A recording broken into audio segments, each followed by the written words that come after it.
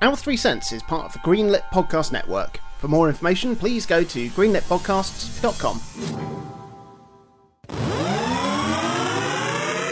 Hello and welcome to another episode of Our 3 Cents, a podcast celebrating the very finest video games.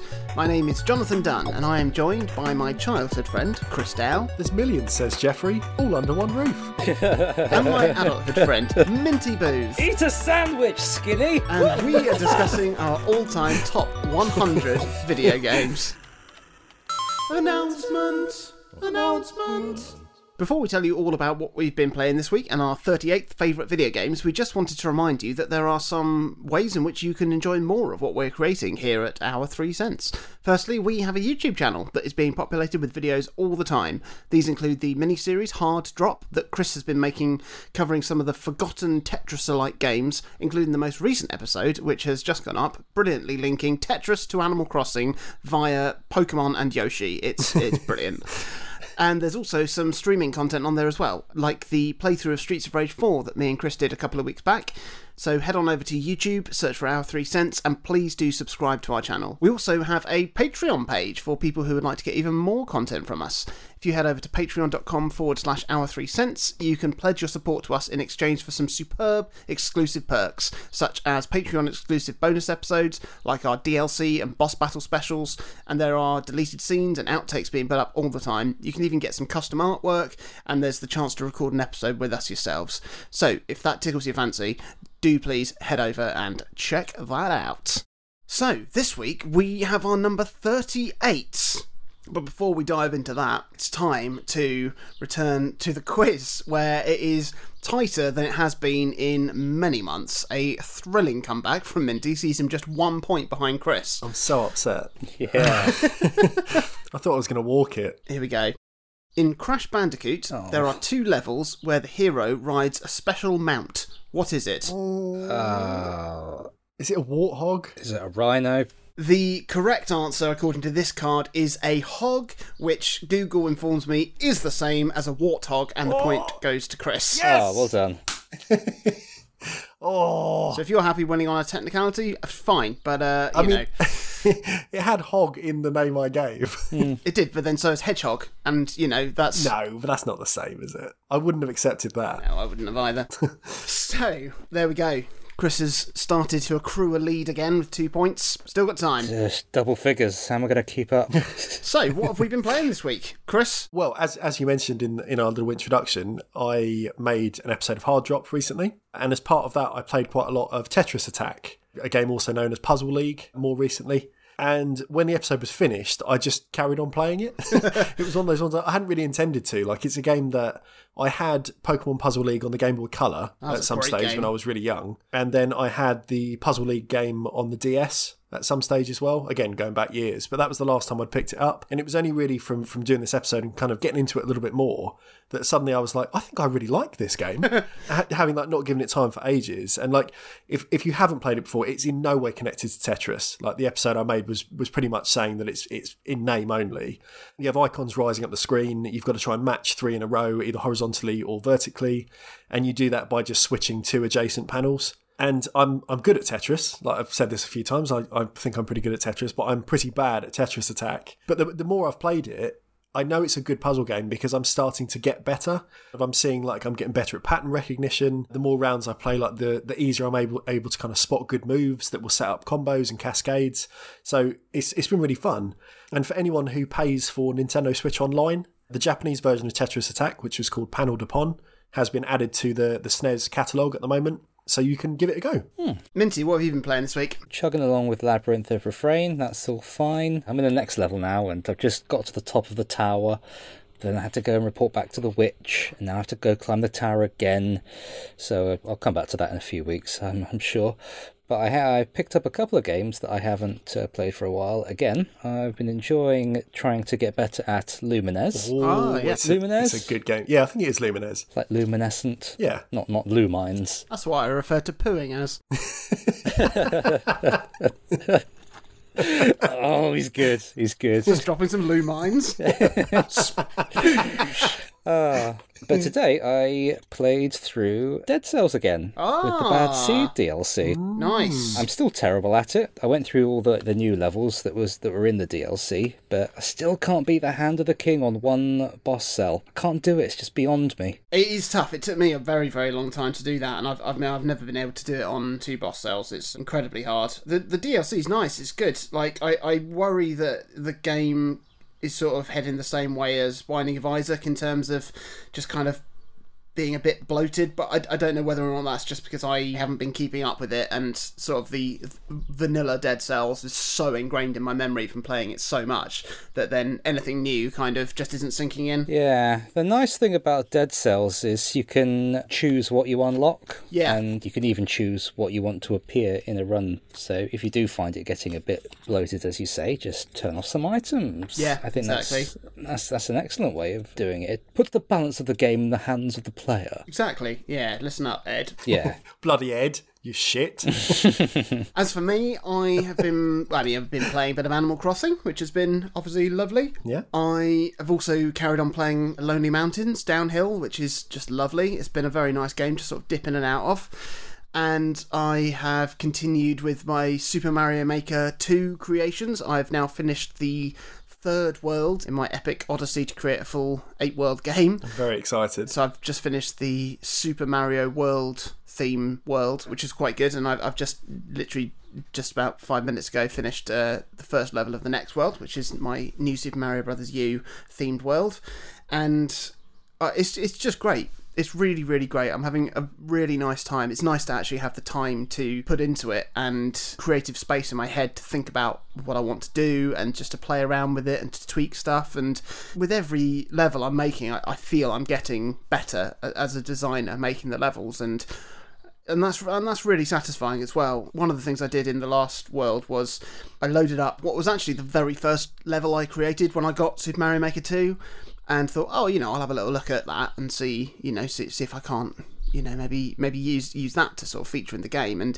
it was shit. Oh no! I mean, it was not fun. It was stupidly hard. It was like I'd made it purposefully just to annoy, you two. Yeah, absolutely. And it wasn't good. There's a way of doing hard levels, and it's not that. It's not just putting 700 piranha plants on sort of rails and then you got to chance your way through it. It's like, no.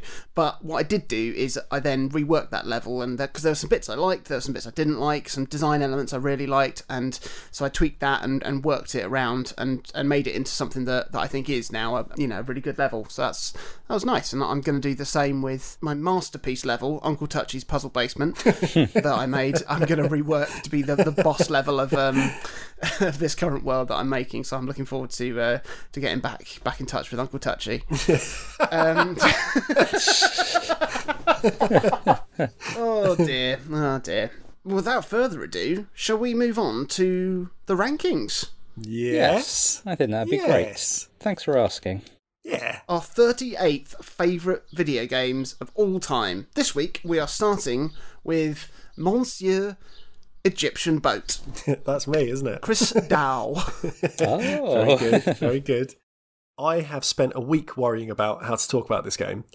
And that is not only because it comes in the wake of Panzer Dragoon Saga that I talked about last week, which is a legitimate all-timer, as I said, but because it's so different to maybe every other game on our collective lists, certainly so far. Ooh. In the past, I've muddled my way through talking about walking simulators with Proteus and Firewatch.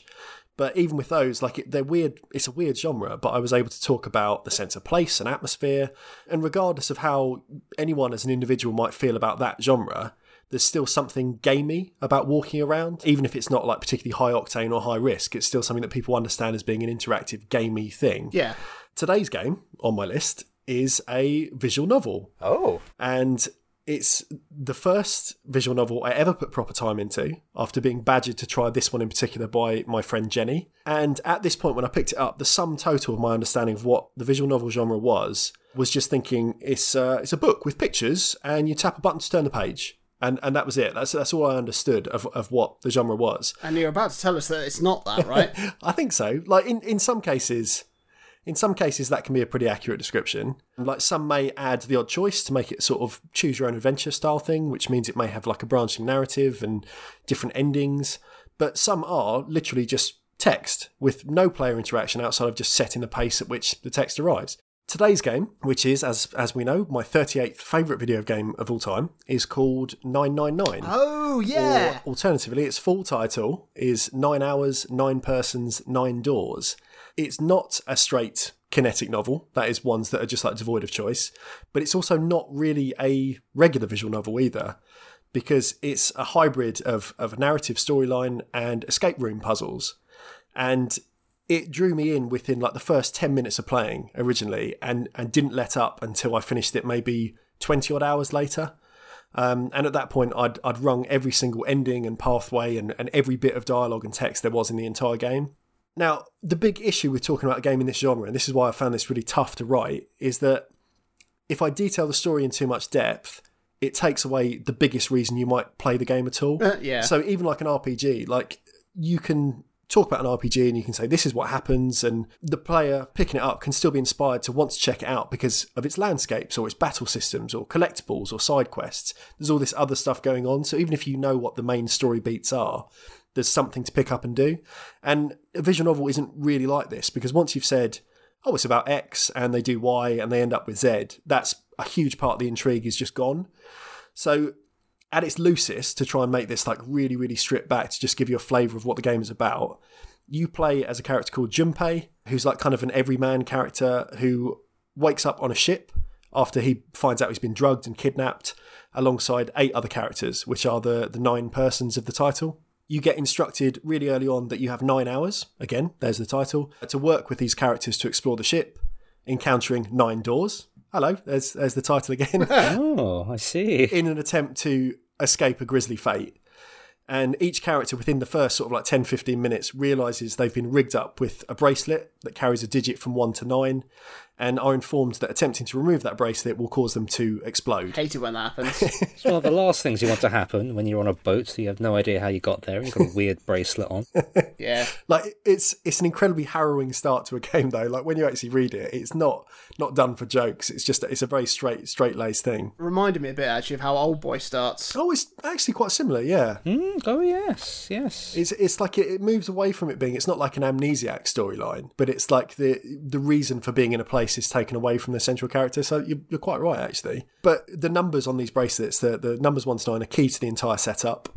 The number 9 is a central theme in what is called the nonary game throughout the whole thing. And you have a disembodied voice who will speak to the cast over the ship's speaker system throughout the story. So things move along, and that is in essence the setup for the game. Playing it, the rough kind of gameplay loop tends to follow the format of having like a half-hour chunk of story, then a point-and-click style escape room puzzle, then a bit more story, then a puzzle, then a story, puzzle, just back and forth like that.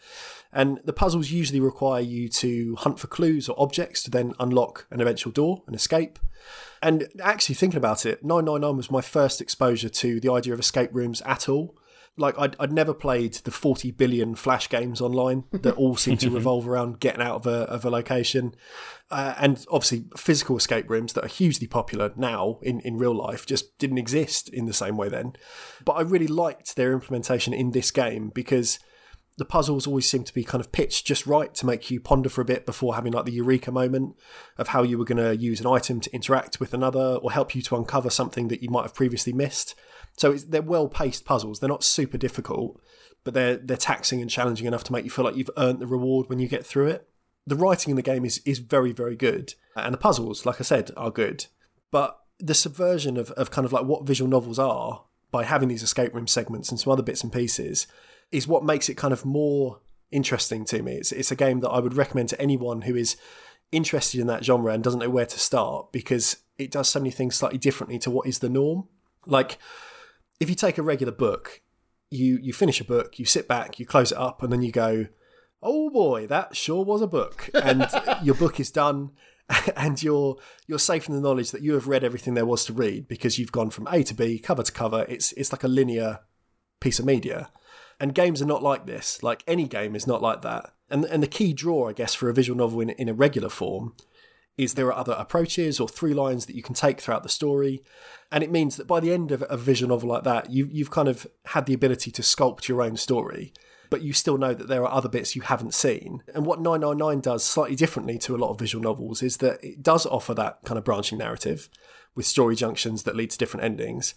But it also embraces this split narrative to offer like a wider story and resolution than other mediums could manage, because it expects you to do more than just saying, oh, well, I got the band ending. That's the end of my play. It wants you to go back and do more, because they start to layer into each other, and the different endings you get then start to inform like the story in your own head in a really clever way. In the game, every ending is distinct and self-contained, but they are also part of like a wider narrative, like I said, that isn't really resolved until you've taken every pathway. And when I was playing this, like at the height of my kind of like mania to get through this game, I started my final playthrough when I was working in a residential care job, and I finished my evening shift at 10 p.m. I had an early shift the next morning, and I was rotated to do like a sleep-in at the residence. So what I would normally do is I'd bring like my DS, or I'd bring my PSP and later my Vita, whatever I had, and I'd play it just before I went to bed. So I turned on my DS that night, probably about 10:30. I thought, okay, my playthroughs up to this point, because you can skip previously seen dialogue when you go back to do another ending, is about 2-3 hours. So I can probably get through that before I go to bed. And yet by the time it got to 12:30 or 1 o'clock, I was nowhere near done. Like I was on this final story path. Everything was coming together. And I was so engrossed in the whole thing that I thought I can't stop at this point. Like I have to be up for work at 6 a.m, but I have to get through this. I'm so invested now that I know this is the last bit. And I played through until like 3:30, I think, that night, because I just felt like powerless to stop. Like I was so connected to the characters I was reading about and these puzzles and everything that was coming together that I just felt like having that groggy, drowsy shift the next day would be worth it. So what if the residents died? Fuck them. That was my thinking at the time, for sure. Yeah, it's just an alternate ending. Come on, it's exactly. a bad ending. Exactly. Sure, but but it's just because the overall package of this game is just, it's something else. Like it's a visual novel that doesn't feel like a visual novel. And like I said, it's the game I would recommend to anyone who hears about that genre and goes, well, it's just a book, isn't it? I'm not going to sit on a console and read a book. Because it really does show you that you can use text and you can use these kind of small choices to make you feel very, very invested in something, even when you're not particularly active in like the game's world. It's better written than a lot of contemporary fiction I've read. It's better paced than a lot of thrillers I've seen. Like, it has connections, I think, to like the first Saw film. That idea again of having like the exploding bracelet and everything and being captive and not knowing how you get out. But I think it runs better than that film does. Even like the original DS release, when it didn't have voice acting, which was later kind of brought back for the re-releases of the game, it still plays really well. And yet somehow when the voice work was brought in, it made it even better. Like it's just a brilliant, brilliant package. The only thing I can say negatively really is that it's not as brilliant as Panzer Saga, but I can't do much about that. So up until last week, when I talked about that, this was genuinely the 38th best video game I've ever played. But really, it's the 39th. Yeah, these things need just a little push maybe to right themselves in the future. But yeah, 999 or 9 hours, 9 persons, 9 doors. Great game, a very odd one, and one that I would imagine lots of people haven't played, so give it a go. Well, I did give it a go when you recommended it to me, when you first had it. Well, there you go. It was in the middle of a time when I was very, very busy, and I think I've spoken about it before, where I've said, I can't really play that game because I'm not really in a position to play games that I have to listen to. Yeah. Often I'm like that with the Switch, where like if I get like a big RPG, but I'm in the middle of a bit of a busy period, I'll find like a couple of hours to put into it, like on the TV or something, so I know what the game sounds like, and then that can sort of accompany me in my head whilst I'm playing it, just handheld whilst doing something else. It's like when I'm binge watching like a TV series or something, I have to physically watch the first couple of episodes so that I know what the characters sound like, and then I can have it on in the background and follow it because I know what they sound like, if that makes sense. Yeah, kind of. But I remember getting 999 when I was in the middle of one of these sort of periods. I was really, really busy, and I sort of, weirdly, I basically had the DS by my bed, and I was like, right, I'll put in like an hour, like when I get into bed. But I was just so knackered every time I started. I was just like, oh god, I can't do it. And so it never really got its hooks into me because I didn't really sort of have the time and space to kind of give it that chance. And I remember you sort of telling me just how good it was and what a great experience. But yeah, unfortunately, I never managed to do that. I think I've still got it somewhere, so I might see if I can dig it out and give it another go now that I've got obviously a bit more time on my hands in lockdown. If you can access it, the Vita port is the one that has like the full voice acting and stuff. Oh, there we go. I'll do that. And it's a real treat. Like, it's got a few quality of life things as well that do make it a better game. Minty, did you ever play it? Never played it, never heard of it. That's all I have to say on the matter. Well, today, this has been a learning experience for you. Yes. I think you'd really enjoy it, Minty, because you do like your escape room games. Yeah, and I still know nothing about the narrative, so well, I could play it and I could enjoy it. In the meantime, what's your 38th favourite game? Oh, my 38th favourite video game. The Nintendo GameCube was good, wasn't it? It was so good, Minty. It was a very, very good console. Plucky little purple box with its handle, the most comfortable controller I've ever held. Yeah. Against the Xbox and the PlayStation 2. It's quite an underwhelming console in terms of power and numbers and all that shit that doesn't really matter unless you know how to make the most of it. And this game shows us that Nintendo does. Ooh. After Chris's Panzer Dragoon saga last week, I'm thrilled to announce that on the show we are continuing the theme of games we don't understand why we place them so low on our lists. It's one of the best games on the GameCube. It's one of the best of the genre. It's one of the best in the franchise. It's Paper Mario, the Thousand Year Door. Ooh. Oh, wow. I am surprised that this is this low on your list. It's me too, now. I mean, it's Paper Mario, but it's better. Still got 7 MacGuffins to collect, still got a team of partners to assemble, a whole world of interesting characters to meet, and tons of varied areas to explore. It's just excellent. It's an excellent, excellent game. Really lovely to look at, fantastic to play. There's just so much good stuff, it's hard to know where to begin. Let's start off by saying that it's the last Paper Mario game to have chapters. That's a big thing. Lovely long chapters that have a natural and satisfying conclusion that isn't hitting the star block on the right-hand side of the level. Take Chapter 4, for instance. You start off looking for the crystal star on Glitzville, and it's on the championship belt of the pro wrestler Rock Hawk, who is, as you may have inferred from his title, a bird. Ooh. Big muscly bird that you have to fight to get the belt. So naturally you fight your way up the ranks to get a belt and by extension the crystal star. But that's not all, because also in that chapter there's the mysterious disappearance of the former champion Prince Mush, the general seedy atmosphere of the back corridors behind the ring, a mysterious confidant whose text messages help you uncover the corruption of the guy who runs the Glitz Pit. Each chapter is a self-contained story arc, and it's just so much better than just reaching the end of a level by walking somewhere. I don't really want to give away what happens in the game, because if you haven't played it, you should, and I don't want anyone hearing me spoil things before a much-deserved remaster comes out. The variety of the levels is astonishing, second only to the consistent quality of each chapter. Nothing feels out of place or different for the sake of it, and the hub level opens up gradually as you gain new abilities and movement mechanics thanks to your different partners, tantalising you with what's to come later in the game. Ooh, big train. Ooh, looks fun. Oh, big space in the harbour. Bet a pirate ship would go there. Ooh, this out-of-place looking character I met at the start of the game knows how to open up the door to the next area about halfway through the game. I just need to let him write my name on my arse. It's also the first game to feature the Pit of 100 Trials. We love these big labyrinth-type deals. 100 floors, 100 increasingly challenging battles, fortune, glory, kind of okay prize at the end of it. There's just something about those relentless battle towers that I love, especially in the Paper Mario games. This one's great, and the ones in Super Paper Mario are even better. It also holds the title for the best application of paper-like mechanics without being tiresome bullshit. You receive dubious power-ups from 4 black chests throughout the game. Now, each one holds a chaotic entity captive, and as you free them, they inflict terrible curses on you. The ability to turn sideways and become completely flat for reaching areas blocked by a very thin walkway. The power to roll up into a paper tube to roll under fallen trees and the like. A boat. A paper aeroplane. The transformations have an explanation that's completely in keeping with the feel of the adventure.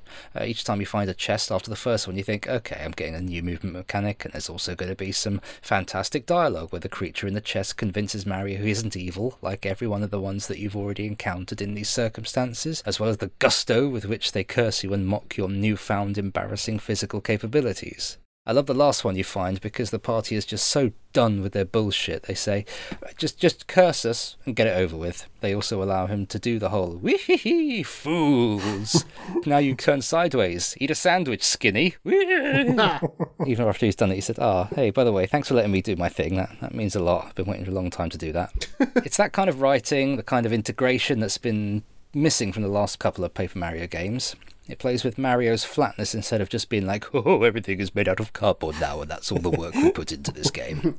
We should have known that Sticker Star would have turned out like that, seeing as how all the papery afflictions in this game were curses. Interestingly, on that note, it's the last game in the Paper Mario series that was known by some variation of the name Mario Story, or had any reference to being an RPG in its title. Paper Mario was known as Super Mario RPG 2 in development, before being called Mario Story in Japan, and this one was originally called Mario Story 2. And then something weird happened with Super Paper Mario, but then the word story left the collective consciousness of Nintendo when they started churning out Papercraft Drek. I can't wait for the Origami King. Is it going to be good, do you think? Now that you've had time to absorb the trailer. I pre-ordered it, so I am literally banking on it. Yeah. It does look fantastic from what I've seen of the little trailer. Yeah. You know, I totally understand like your frustration with the direction that the games have sort of taken. Paper Mario Thousand Year Door is the only Paper Mario game that I've played, I think. I remember I blasted through it in like a weekend when I rented it from Blockbuster, I think. And it was fantastic. Absolutely brilliant. Like really, really great battle mechanics that I hadn't seen in another game because I hadn't really played... I haven't played another one of the Mario RPG games at that point. Oh, I have played Super Mario RPG, the original one, but obviously that's not Paper Mario. Oh, yes, yeah. Still good, though. Yeah. Do you think it's the best Paper Mario game? I think it is the best Paper Mario game, but it's not the last one I'm going to be talking about. Okay. I've seen quite a few people talk about Thousand Year Door as like ranking it one of the best RPGs. Yeah. Oh, yeah. And I have no frame of reference. Like, I've played the first hour of Paper Mario on the N64 and that's it. I've never played any of the other games. So lastly, we have my game. Go on, lay it on us. So, last week, your entry, Chris, gave me a right old trip down memory lane with Panzer Dragoon Saga. It was, absolutely wonderful to hear you talk about it, especially as we both had such a similar experience with the game at a similar point in our lives. You mentioned it this week, and you confessed last week that after replaying it earlier this year, you placed it far too low on your list. And definitely. I said one of the things I took comfort in was the fact that I'd be able to do a similar thing to you and replay it before it appeared in my list. So that's what I've dedicated the last week to, because Panzer Dragoon Saga is my 38th favourite video game of all time. Whoa. Hey, we're not doing the fancy life thing again, are we? Serendipity. Yes. So within one number, we had the same rumming up relationship with this game, and now it's fallen this close on the list. Yeah, it's ridiculous. Just like you mentioned last week, when I had the game as a kid, a lot of it went over my head. I was enjoying it mainly through watching my brother Alex play it. And I think I maybe got through the first 2 discs of the game, which I think is what you said, before basically. then being a bit overwhelmed by it and putting it down. And like you, when I was putting together my list, I sort of had to take a bit of a stab in the dark at where it should be, because obviously I held it in extremely high regard. It's a game that's very dear to my heart, but I didn't quite have the first-hand experience of it to make that judgment accurately. And so I did exactly what you did, which was like, it's probably about here, which is almost exactly where you put it. But after you spoke about it last week and talked about your revelation about the game following your full playthrough of it, I didn't want to miss my chance to do that and to properly experience it. Now, unfortunately, whilst I have my original Sega Saturn and my original copy of Panzer Dragoon Saga, I don't have a TV with a SCART input or an RGB input anymore. It's really common, isn't it? Loads of modern panels just have no connections anymore. Yeah, I'm going to have to do something about that before I get my memory card reader for my Saturn, which is meant to be coming next month. Ooh. And then I can get it all set up again. Yeah. But I'll cross that bridge another time. But fortunately for me, the Sega Saturn emulator on my Nvidia Shield runs Panzer Dragoon Saga with a huge deal of stability, and gave me, to be honest, as good an experience as I could hope to get outside of watching somebody else play through it on YouTube, which I didn't want to do, but that was I would have resorted to that if I had to. But flipping my. I also echo your sentiments from last week that this game has arrived at least 20 places too low on my list. Absolutely. It is an absolute masterpiece. I mean, it's quite incredible how much stuff was like familiar to me in the game, having, not played it in 22 years. Yeah.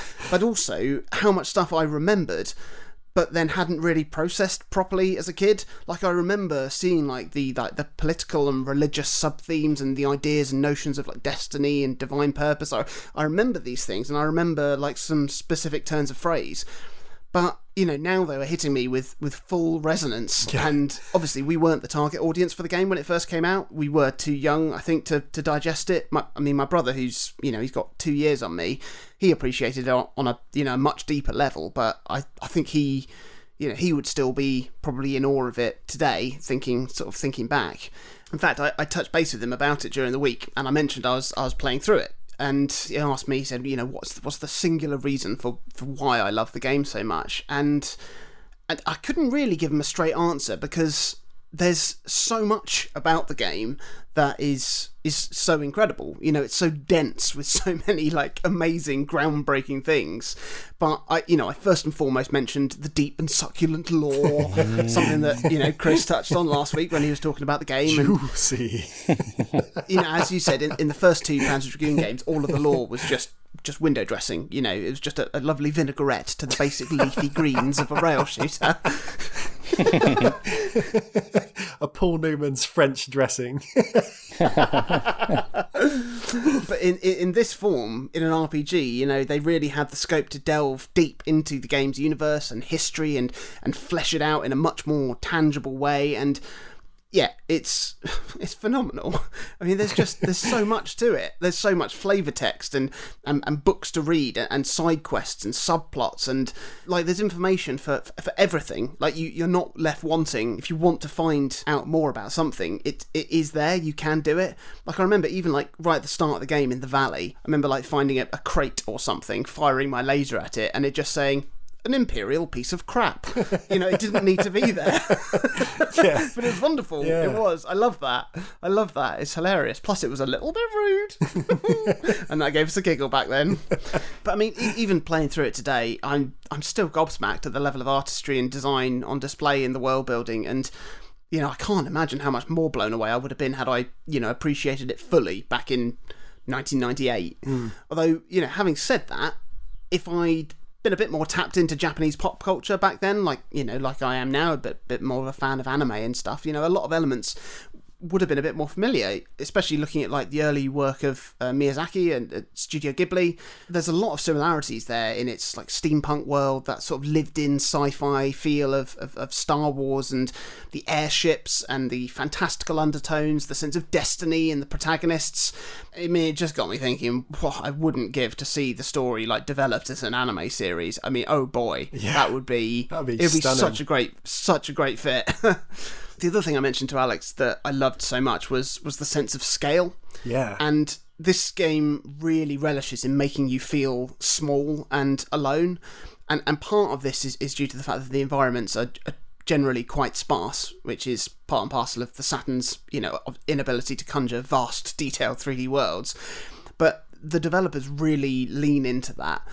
And it's great that you can see your character, Edge, riding on the back of your dragon, and that like when you go to a campsite, you can walk up to your dragon, get a sense of his perspective. But then when you're flying around on the dragon in one of the areas, and you see something that then totally dwarfs even your dragon, I often felt like my jaw dropping. Like even now with like the vague sort of blocky polygons, they convey so much with it. Even something as like small as the little item beacons that are scattered around the world for you to break. If you fly right up to one, you realise just how huge they are. Yeah, they're like big. 20 times the size of your dragon. It's insane. Or like when you fly into an elevator in the tower and it sort of closes around you, you're tiny compared to your surroundings. I mean, like I said, it's truly awe-inspiring, and the developers really obviously use the limitations of the system very, very smartly in order to establish the atmosphere and tone of the game with the limited resources they had. but they also go like above and beyond with it as well. There's lots of like little touches and flourishes and things that just didn't need to be in there, but they add like another level of complexity or texture to the world building. I mean, things like, you know, you're flying through the canyon and there's just some birds on a cliff. Or one of the bits that really stuck out to me is you go through this underwater passage when you're going to the Uru ruins, and you can see like some sea creatures just swimming around you, like outside of the tunnel. Like, they didn't need to be there. No. Like, but the vision that the developers had was extraordinary and just deep and alive. I mean, it's pushing the Saturn so hard. And you know, it doesn't need to do anymore. You know, just like take the day. You know, you've done enough.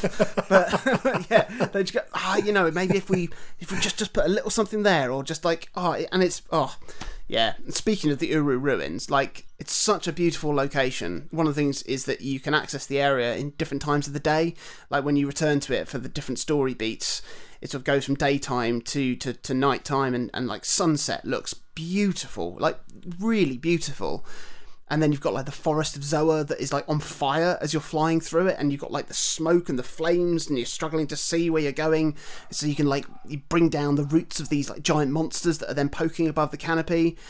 And my goodness, the tower is like such an amazing like location in a game. It's iconic, isn't it? It is. It really is iconic. It's just like a totem to the whole world. Just this totemic thing that stands out on the map from really early on. It's extraordinary. And like for 3/4 of the game, you hear tales of it, you know, and it's this fabled place, and you think, it can't possibly be as epic as it sounds, or as vast as it is in like the picture you're building in your head. But fuck me, it's got about like 20 floors to it. It's enormous. One of the most like awe-inspiring parts though is like when you go into like one of the central parts of the tower between floors, and then all of a sudden, instead of just flying essentially horizontally, you can just look up and you fly vertically up through the tower, like through the power relays and the security systems. And I mean, it's just I don't know how the Saturn was able to do that. It's incredible.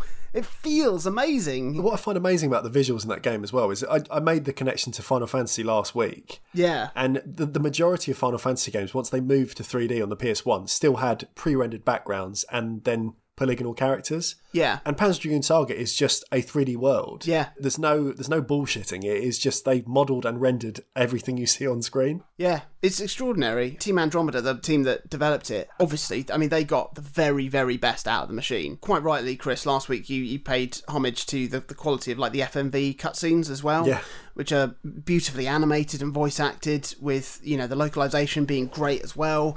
And, you know, one of the nice things about these like pre-rendered videos is that it does like plant that vision of the characters and the world in your mind, so that when you're in the game itself, and obviously you're surrounded by blockier polygon versions of this world and the low draw distance, your imagination kind of smooths that all out because you've got that reference point from the videos. And I think that's, you know, that's a really nice touch. But I mean, you know, so much of this design and this artistry and the story and the deep lore, you know, it wouldn't really mean that much if the game played as clunkily as other 3D games of the time, but it plays beautifully. You know, even by today's standards, it totally holds up. Like, the flying alone feels incredible. It's beautifully smooth, almost poetic. The fact that they put like a little function in so that if you tap the right shoulder button, you do a barrel roll. And again, it had no functional purpose at all, but I would just find myself doing these little flourishes when it felt right. And like, I always loved it. Like, if I was like exiting a cave or something, and you barrel roll into the light as you sort of dissolve into the next area, it's just really epic. I loved it. You also mentioned about the battle system last week, and it's another element that holds up brilliantly. It's really inventive. I've never seen anything quite like it, to be honest, like before or since. But it's also like really intuitive in the way that it works. The fact that you've got like your two main attacks with like your gun and your homing lasers, they're like mapped to the A and B buttons, means that you can fight through battles really fluidly, which was quite innovative for like an RPG battle system, which is obviously usually quite menu based. Yeah. But you know, the way it combined it, you've got like the strategy of a turn-based RPG with the immediacy of an action game, and it works together brilliantly. But I mean, nothing is ever quite as satisfying as circling an enemy and finally finding its weak spot, and then like you pop like your sniper or assassin attachment on your gun, fire a big fat bullet right into its squishy soft spot. You are dead. It's great. And it's just such a cinematic game. Like, aside from the cutscenes, the other story beats in the game are really thrilling. Like, there's a moment when you lose your dragon and you're separated from him, and you're going through the underground ruins on this like little speeder transporter, and there's a bit when you're getting towards the end of the area and like the floor gives way and you're plummeting down to your doom, and then all of a sudden like your dragon reappears in like this burst of light, and it was genuinely like a fist pumping moment. It's just really triumphant. And I mean, the way the story flips and flops with who's on whose side, and like the grey areas of morality that are clouding all of these decisions. And I'm not going to spoil the ending of the game, but it was something that I either didn't remember or just hadn't actually appreciated properly. But the way it ends is incredibly profound, with like a surprisingly meta sort of reveal. And as I finished it last night, I got like a shiver right up my spine, and I was like tingling. It was just amazing. Just such an amazing experience to finish it with that.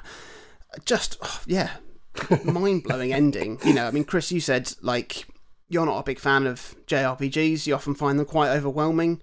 And I think it's incredibly palatable as an RPG. Yeah, definitely. Because it's quite linear compared to a lot of RPGs, certainly a lot of modern RPGs. And obviously part of that is because of the nature of it being spread across 4 discs.